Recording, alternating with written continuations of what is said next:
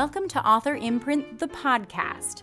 Now, as you may know, we have an Author Imprint video series where we interview high-profile writers on their latest books.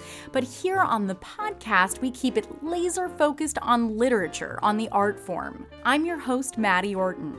Tune in this season as we ask your favorite authors about when they fell in love with books. If I straightened the books, my cousin would let me pick a book at the end of the day, and I could have whatever book I want. We'll ask them how they make magic on the page. I simply think of a way to scare the socks off you, because that's my job. What it's really like to navigate the publishing industry. I was really confused and surprised because this was not how the script in my head went. And their advice for aspiring writers. You can go to all the conferences, you can do all the things in the world, and those are wonderful, but you have to sit down every day and you have to write and you have to listen to that little voice in your head. Author Imprint, the podcast, launches next Thursday, May 3rd, and we'll release a new episode each week, so be sure to subscribe.